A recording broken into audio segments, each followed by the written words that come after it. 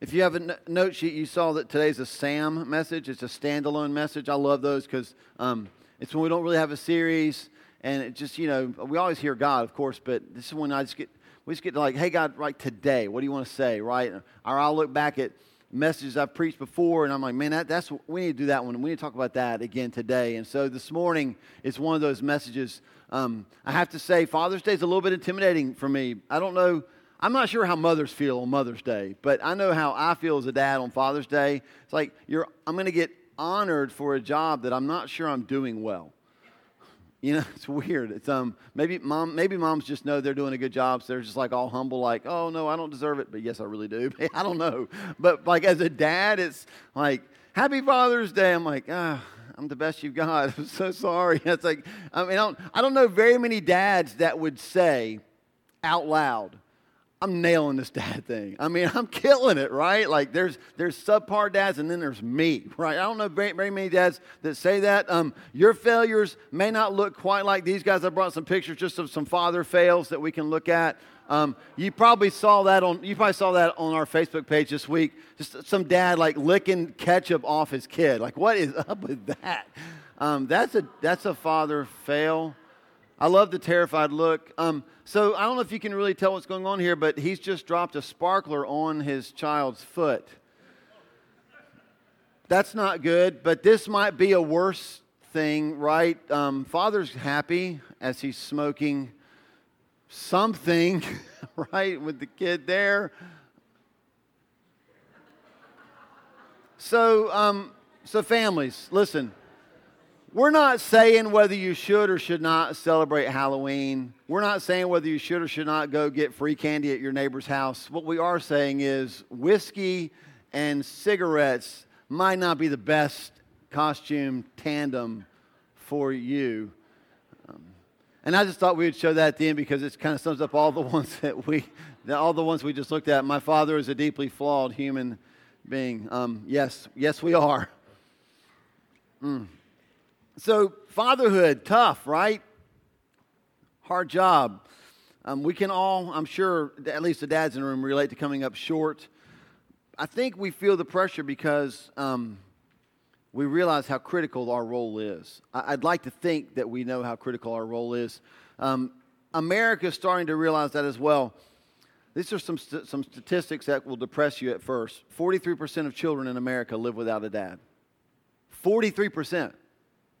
That's almost 1 out of 2. Children in America are growing up in a home without a father. It's huge. The consequences are huge. There are studies. If you find these studies, you look at them, you'll see that the percentages of runaways, suicides, teen pregnancies go up significantly when there's not a father present in the home. Happy Father's Day. Our culture even gets it. Like if those stats don't drive it home, I ran across this 38-second clip. Listen closely. Jack the volume up. We want to make sure they hear all this. Go. And that'll break your heart. Even culture gets it. Even a child gets it. I need a father. And so, I'm not, just right up front, it's a downer of a way to start a message, isn't it?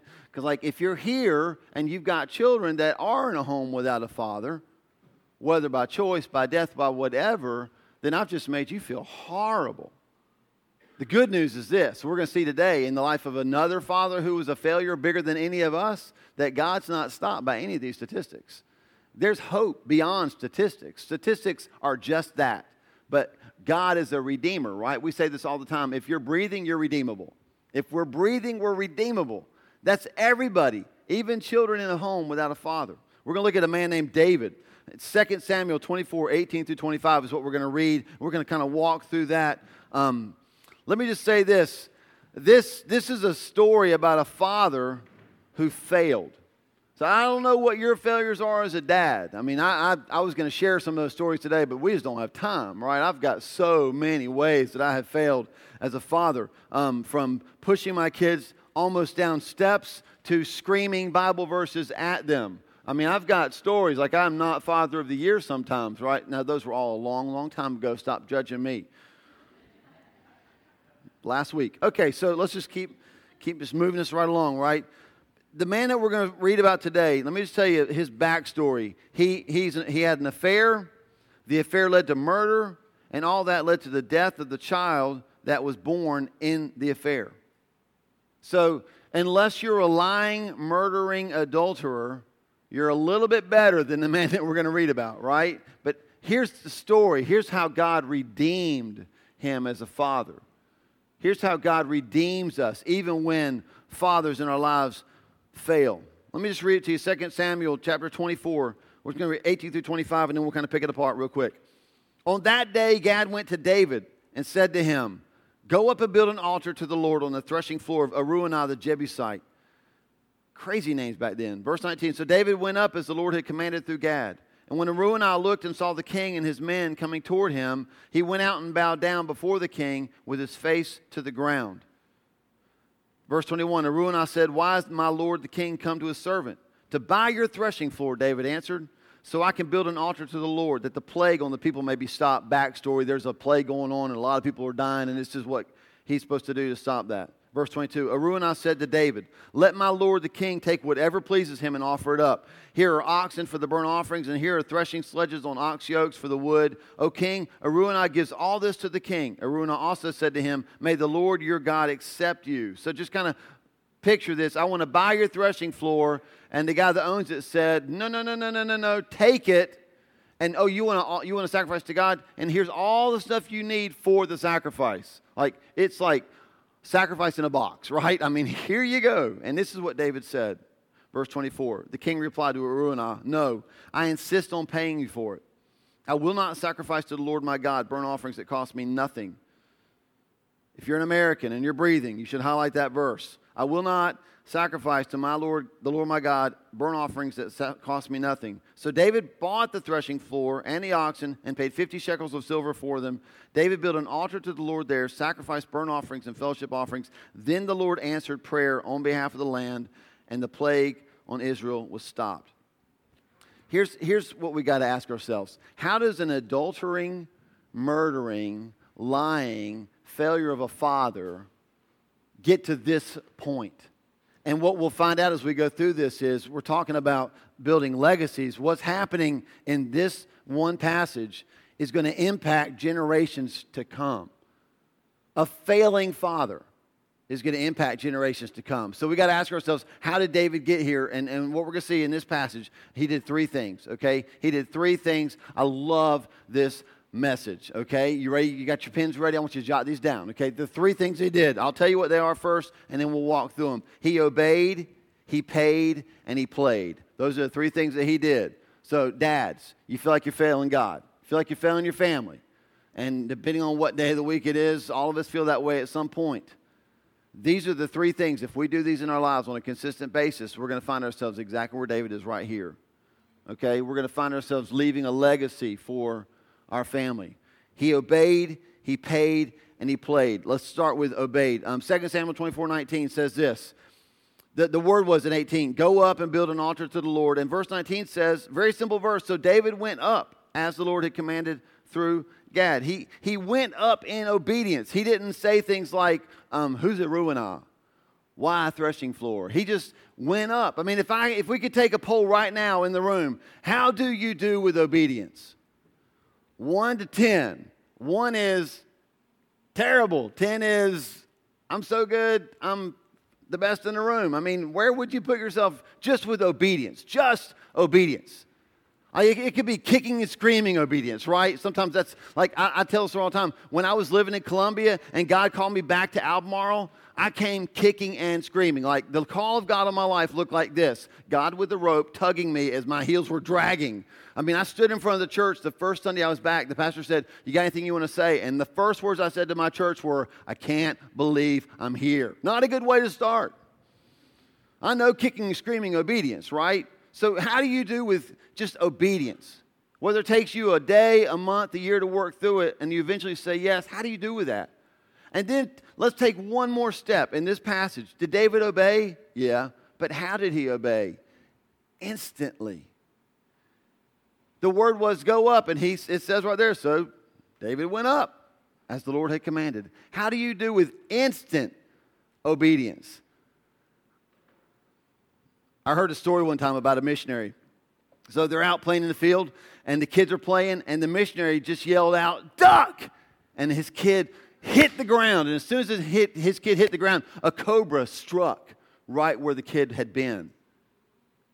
I kept thinking how, that might not be a true story, because I think if that was a true story, the kid dies. Because the kid's like, why? Duck for what? You can't tell me a duck, dead, right? I think that's probably a story that parents make up. Eat your green vegetables. There could be a cobra. Eat them now, right? It's like just, man, instant obedience. Somebody tells me, look, I was a worship leader for so many years, and even in a church, when I'm worshiping in a church, if the worship leader says, raise your hands, and I love Jesus, my first thought is, you can't make me. Right?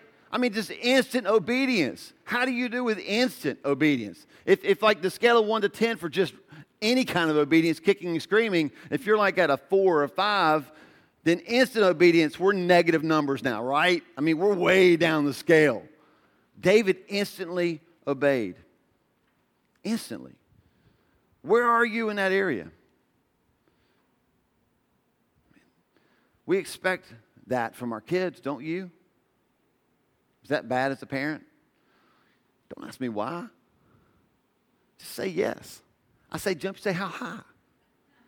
And smile about it, right? Don't give me a lip. Don't back talk. I didn't know what back talk was till I was a kid. Like, back talk, I don't even know if I know what it is now, but I say it. Right? Don't back talk me.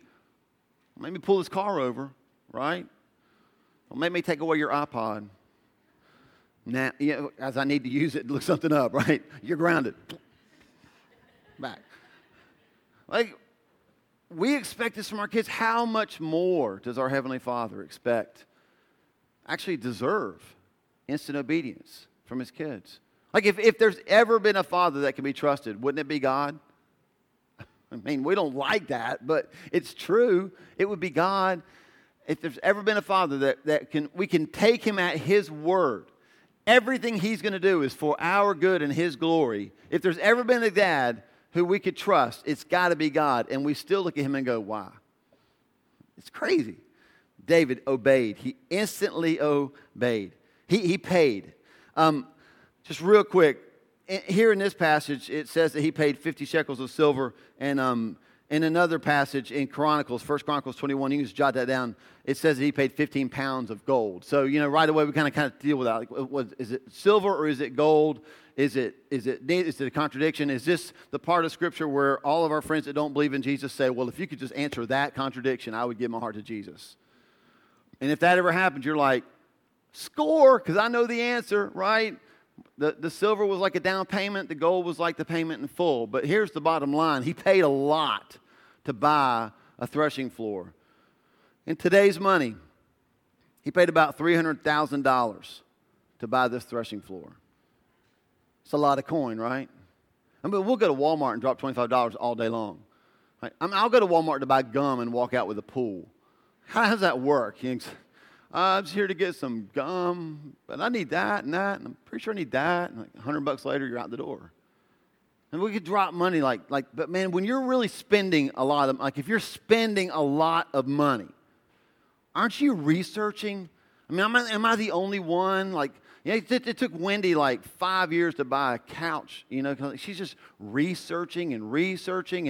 And if we're going to buy a car, it takes me forever because I want to, if you're dropping a lot of money, you want to know where that money's going, don't you?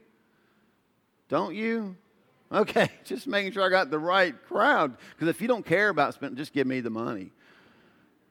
He dropped $300,000. 15 pounds and 50 shekels of silver, of gold and silver on this threshing floor. So let's at least understand that it costs something to obey. Remember that verse I said we should highlight? I insist on paying for it. I will not sacrifice to the Lord my God offerings that cost me nothing. Like the American church, I pastor an American church. We need to highlight that because we are all about just give it to me, baby. Make it eat. Come on. I love Jesus. Don't make it hard. You know I love Jesus. Don't tell me it costs me anything. Don't be legalistic. Your obedience costs something. It's costing more in our country today, isn't it? I mean, we prayed for Charleston to start the service off. It cost those people something to obey, to be where they were. We don't understand that really in America.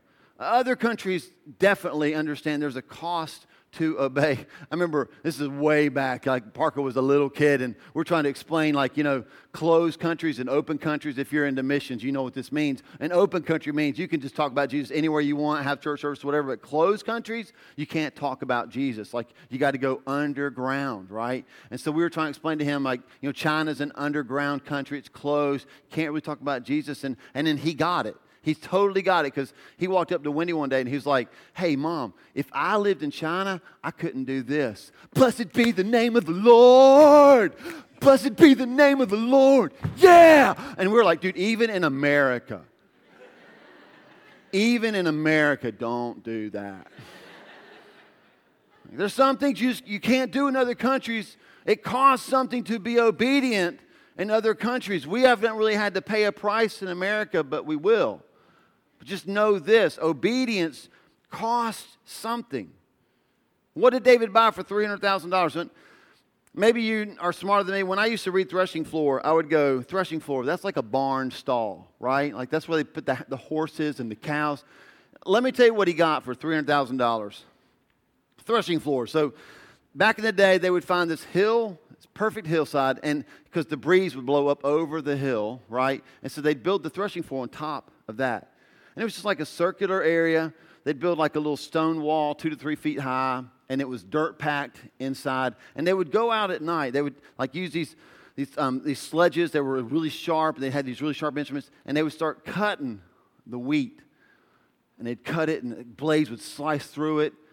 It's dark at night. It's violent. All the steel stuff going on. It's like an R-rated movie, and it's crazy.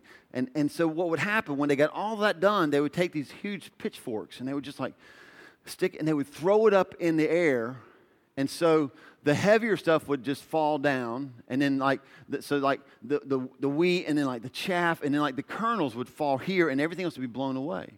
And that's how they would separate like all the bad stuff from the good stuff, because you want to get to the good kernel. So that's the threshing floor. It's not pretty. It's fairly ugly. It's very violent.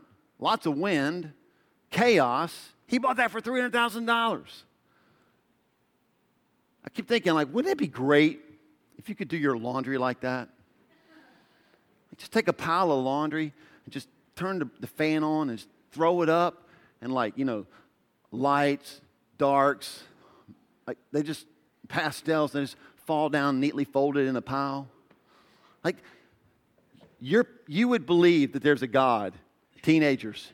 You would believe there's a God if you could go in your room and clean your room like that, right? It'd be great. All the trash ends up in the right place, all the clothes, everything under the bed. You call your parents in and go, ta-da! How did you do it? Must be the threshing floor, right? It's weird. He bought that for $300,000. What would if we were picturing like the perfect place to give God, to build an altar for God, what does our perfect place look like? Air conditioning for sure. Really nice light show, some smoke and fog machines. Really nice altar. Don't give me that old wooden floor stuff. Give me something padded. We go big, don't we? We make it as comfortable as possible so we can worship God in as much comfort as possible. But God told David to buy a place of violence, a place of chaos, an uncomfortable place, so he could offer sacrifices to God. And obedience costs something. And I just want to say this. When you start valuing your relationship with God, and I'm not trying to imply that like we're more spiritual because we have none of that comfortable stuff, because that doesn't make us spiritual. What I'm saying is I think sometimes that we have the wrong picture of what we should have to worship God. He doesn't look for you to worship Him in comfort. This morning, what's making news nationally is church and believers in Christ are worshiping in Charleston in discomfort. And people are going, dang, like they worshiping in that? Those people are serious about who they're worshiping. See, that's the point. This is what David bought. And when we start to value, why would you spend that kind of money on that kind of a place? Why would David spend $300,000 on a threshing floor at the top of a hill where it's chaotic and it's windy and stuff's just a mess and you don't know if it's up or down? Why would he spend that kind of money? One reason. He valued his God. He wanted to worship his God there. He obeyed what his father was telling him. And when you start loving Jesus like that, people are going to think you're crazy. I'm just telling you. They're going to think you're crazy. 20 years of youth pastoring, when teenagers really got passionate about Jesus, I was the youth pastor that would turn to them and say, listen, you need to understand something. Because the first thing to say is, man, my friends at school that don't love Jesus, they're going to think I'm crazy. I was like, no, your friends are going to be cool with it. The people in your youth group, they're going to struggle. They're going to think you're nuts. They're going to say things like, calm down. Don't be so crazy about Jesus, dude. Like, it's okay to read a couple days a week in the Bible. But like this whole thing about, I'm going to read the Bible in a week, are you crazy? Like, get a life. You never hear that from people that don't love Jesus. You only hear that from people who are supposed to be loving Jesus and now are revealed as shams because of people who are passionate about Jesus. That was way too hard for a Father's Day message. I'm sorry. Matthew 13, 44 through 46. This is a man who gets it. Let me read his story real quick. Matthew 13, I think we've got it up on the screens for you as well. Matthew 13, 44 to 46. You've probably heard about this story. Let me just read it so you know what's in the Bible.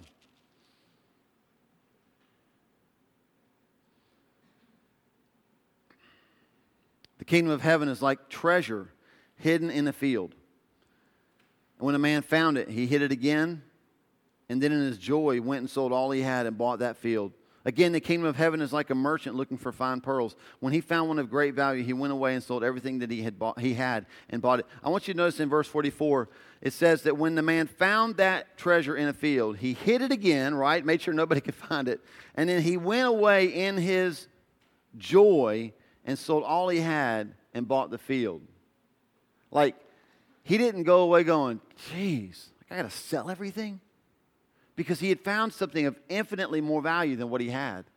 And he went away. I mean, here's the guy like digging something up, finding treasure and going, OMG goodness, right? Digging, burying it again and like running off as fast as you can. Like keeps looking back and hope nobody else is coming. Like can't sell his stuff fast enough to go back and buy that field. Man, that's the person who values what he's buying. You start loving Jesus like that, you start valuing Jesus like that, people are going to think you're crazy. A few years back, Donald Miller wrote a book called Blue Like Jazz. I love this part of it. He said he was interviewing a guy. He had a friend who was interviewing a man for a book that he was writing, and here's what he wrote. A guy I know named Alan went around the country asking ministry leaders questions. He went to successful churches and asked them why what they were doing was working. It sounded very boring except for one visit he made to a man named Bill Bright, the president of a big ministry, which is Campus Crusade, now called Cru. Alan said he was a big man, full of life, who listened without shifting his eyes. Alan asked a few questions. I don't know what they were, but as the final question, he asked Dr. Bright, what does Jesus mean to you? Alan said Dr. Bright couldn't answer the question. He just started to cry. He sat there in his big chair behind his big desk and wept.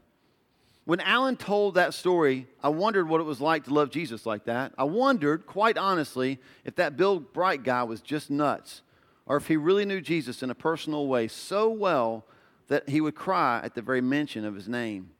I knew then that I would like to know Jesus like that, with my heart, not just my head. I felt like that might be the key to something. Listen, some of you love Jesus like that. Some of you have paid a high price to obey Jesus. And when you pay a high price to obey Jesus, your love for Jesus just gets deeper, even more solidified. Some of you have given up life, dreams, hopes. You've seen them turned upside down. I've lived those moments. A lot of us in here have. Some of you are living them right now. Like your whole, like, God, I've given you everything I have. Everything. And all I got in return was this crazy place in my life where everything's upside down, the wind is blowing, it's dark, I don't know if I'm coming or going. Are you kidding me? This is what I got for what I gave to you? Some of you are there. Your obedience is costing you.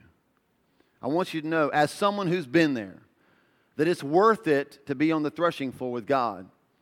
Because when He cuts you there, He cuts you so deep there, He plants these seeds down deep in your soul, and they grow, and they grow, and they grow, and they bear so much fruit, and they can never be pulled out. That's what He does on the threshing floor. David obeyed, David paid, and the last thing he did was he played. I don't mean volleyball. I don't think he played volleyball on the threshing floor. What I mean is, and this is the important part for dads especially this morning, he played his part in God's plan. He did what he was supposed to do. I'd never noticed this before, but I'm going to ask you just to, real quickly, keep your finger there in Samuel, but turn over to 2 Chronicles chapter 3, verse 1. If you don't have a Bible with you and you're just taking notes, make sure you jot that down. 2 Chronicles 3:1. David's dream, I don't know what your dream is, but David's dream had always been to build a temple. He'd always wanted to build a temple, and he didn't get to. His son built the temple. And here's what I want you to see. 2 Chronicles chapter 3, verse 1 says this. Then Solomon is David's son, then Solomon began to build the temple of the Lord in Jerusalem on Mount Moriah. Now, make sure you get this. I've got dreams, right? And I would love to do them. Like, I'm not lying. Maybe it's a silly dream to some of you. I'd love to be on The Amazing Race. Love to be on The Amazing Race. But listen, with Richard, we'll be going together. You'll have to get someone else to do sound and preaching. The church will be so much better if we actually went, probably, for that time.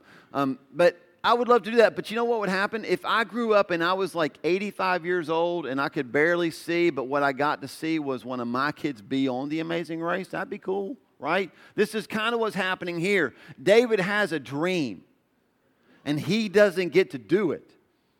And so he can either be ticked at God about that, or he can play his part in the kingdom of God. And we just did Esther, so this should be very familiar to all of us, right? And here's what happens when you play your part. Solomon began to build the temple of the Lord in Jerusalem on Mount Moriah, where the Lord had appeared to his father David. Where was he building it? It was on the threshing floor of Aruanah, the Jebusite, the place provided by David. You got to get this, right? David's son is building a temple for God on the threshing floor that his father's obedience purchased for him. He played his part. If we're simply willing to obey and pay and play our part, somewhere down the road, God brings His plan together. Somewhere, in some way, He brings it all together. Sometimes we just get antsy, right? We start to do the whole, like, stick our foot out. Like, why, God? Why?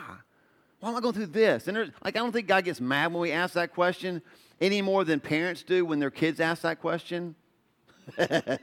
Parents are like, shut up. Can I say that? Can I say that? Why do you keep asking me why? Why? Sometimes, like, we just get antsy. We don't understand. We're like Matthew 17:17. I love that. You don't have to turn there, just jot it down. That's the verse, really spiritual verse in the Bible where Jesus is talking about His disciples, looks at them and goes, how long am I going to have to put up with you? You ever feel like Jesus says that to you? How long do I have to put up with you? Like, come on. That's what happens when we play our part. We simply kind of get past all those moments where our hands are on our hips and we're looking at God. And we just get past that moment and go, you know what? I've got a part to play. I might not get to build the temple, but you're calling me to buy this, and this my obedience is going to cost me something. I'm going to do this. I'm going to stay true to it. And he didn't even know that years later, his son is building the temple on the very place that he just bought. During one of the moments when I was on the threshing floor and I was whining and complaining to God, he asked me to read Jeremiah 29:11. A lot of you know this one because it's like your life verse, and so we'll just turn to it and read it as we're wrapping up. Jeremiah 29:11 says this. And he's like, read it to him, Paul. For I know the plans I have for you, declares the Lord, plans to prosper you, not to harm you. And he's like, okay, whoa. Read that again. Read it again. It's like, okay, I'll read it again. For I know the plans I have for you, declares the Lord, plans to prosper you, not to harm you, plans to get Paul, slower. Really read it. For I know the plans I have for you, declares the Lord. And he's like, who has the plan, Paul? You do. And I've never heard God speak audibly, but this is as close as I ever got. And he said to me, isn't that enough? All right, you win, God. Isn't that enough? Like you're all jacked up about is it going to be good or bad or what's going to happen. But I have the plan, and I'm your father, and I'm a good father. And if I've got a plan, and I said it's a good plan, isn't that enough? Do you have to know every little detail? Or is it enough for you just to know that I, as your father, have a plan for you? And it's a good one. God said in Psalm 139, He knit me together in my mother's womb. He knows the plans for my life. David wanted to play his part even at a great personal cost. Simply to make sure that the legacy had a foundation to build on. So I'm thinking it's time that we paid our own price. We played our own part. We stopped living off the price that other people have paid. I think it's time that we start to trust God. That we start to say, years from now when my kids have kids and their kids have kids and then their kids have kids, and I don't know what that makes me. I'm probably like a grand something. So I'll be like grandpappy, right? That'd be me. And somewhere they're having like this get together and they're chowing on food. And so they say like, way back in the day, all of what's happening today, all of this that God's doing in our lives, all this started because way back, your great grandpappy Paul, he had this moment where he could have just thrown it all away and cashed it all in and said, God, I'm out. I'm tired of me giving you my best and you seeming to give me your worst, and I'm done. But he didn't do that. He stood on a threshing floor and he said, cut me, plant stuff deep in me. I will pay with my obedience to have this place. And because your great grandpappy Paul did that, we're here today. That's what I'm calling you to. That's the kind of legacy I want to leave.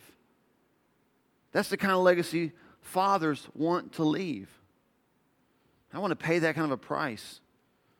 I want them to look at my life and say that I bought for them maybe what they wouldn't have been able to buy for themselves. A life of trust, knowing that God's plan is a good one.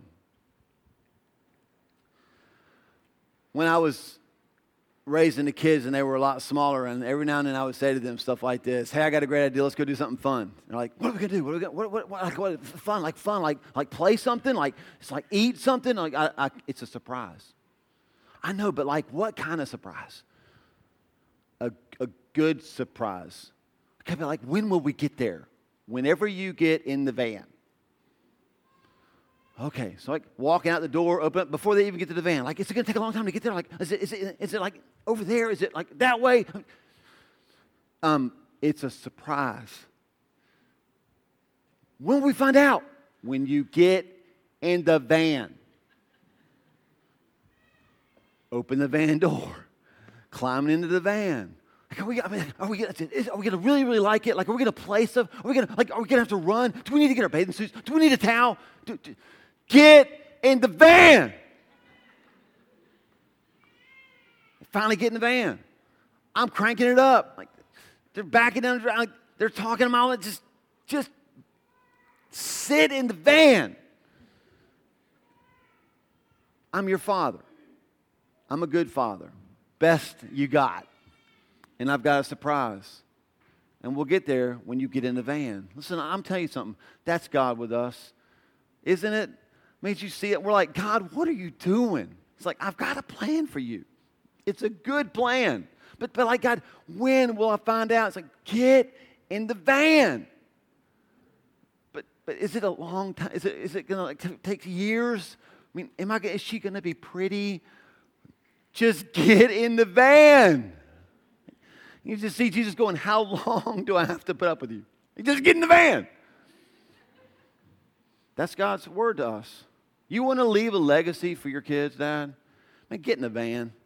Just get in the van. Buckle up and let your God take you where He wants. Let Him lead you where He wants you to be. You'll leave a legacy for your kids. It's the one thing that we all desire. That no matter what we're facing, whether we really understand it or not, we want to be the kind of men that's like a rugged, toe the line, all in kind of trust with God. And that happens when we get in the van. Here's what I know. When dads get in the van, families tend to get in the van too. This stat blows my mind. I'm going to give you this stat, and then we're going to be ready to cue that video, and then I'll come back up and pray, and we're out. Listen to this stat. Fathers have the greatest influence over their children's spiritual lives than anyone else. Now listen, go back to the beginning of the message. I told you these stats that'll make you just break your heart, right? 43% of kids don't have a father in the home. We watched this little kid say, I want you to be my daddy. It just break your heart, okay? So you've got to understand this. These are not intended to break your heart. These are just intended to highlight how important a father's role is. And you're in a church that understands this. Though you might be in a family that doesn't have a father, you're in a church family that believes wholeheartedly that we have a calling to be spiritual fathers to you. We're not letting people, think about like we should take care of widows and orphans. God meant that.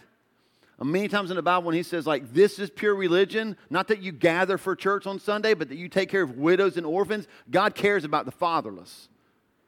You understand that? You're in a place that gets that. And so if you can't meet these stats in your own home, you're surrounded by people that want to help you live this out. Just listen to the influence that fathers have. An actual study was done.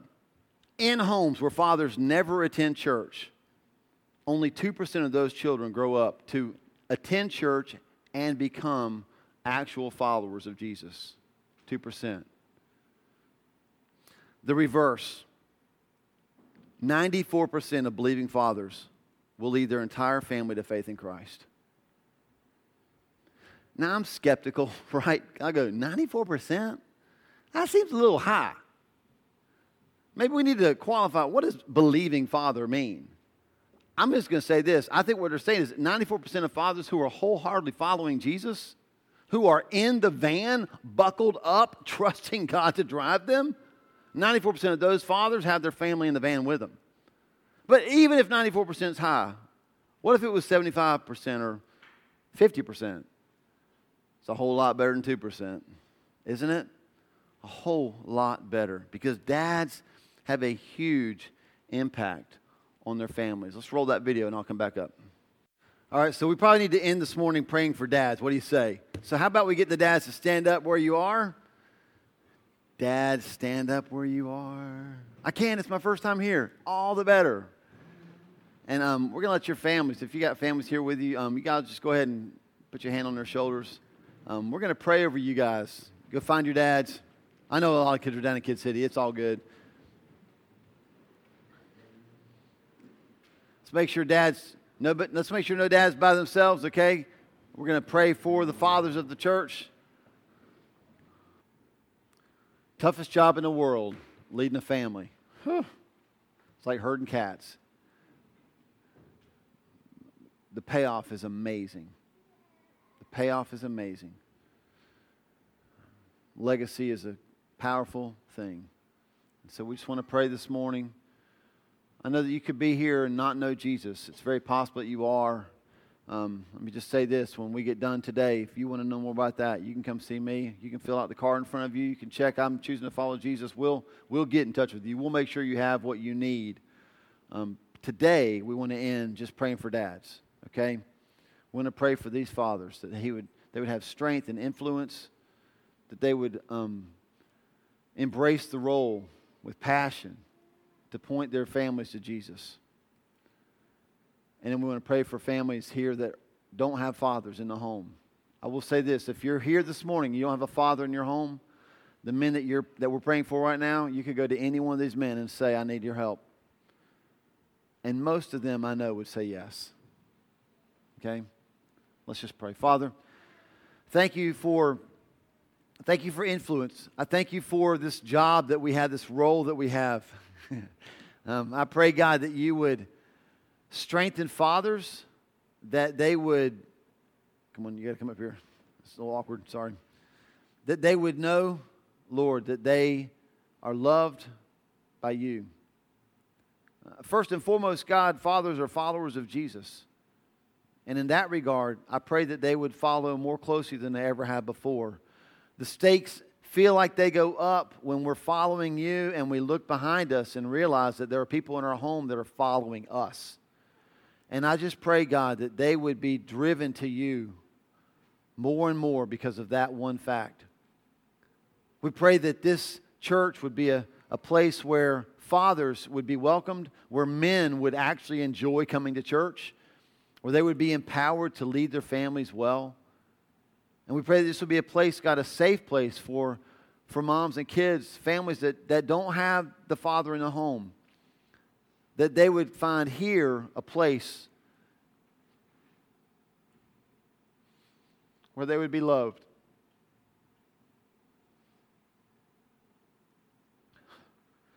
Where heartbreaking statistics would be reversed.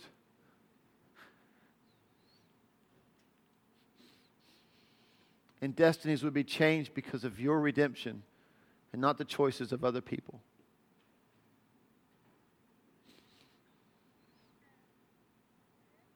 Thank you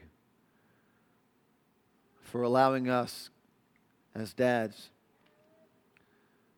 in some small, very, very small way to point our kids to a greater Father. And on this day,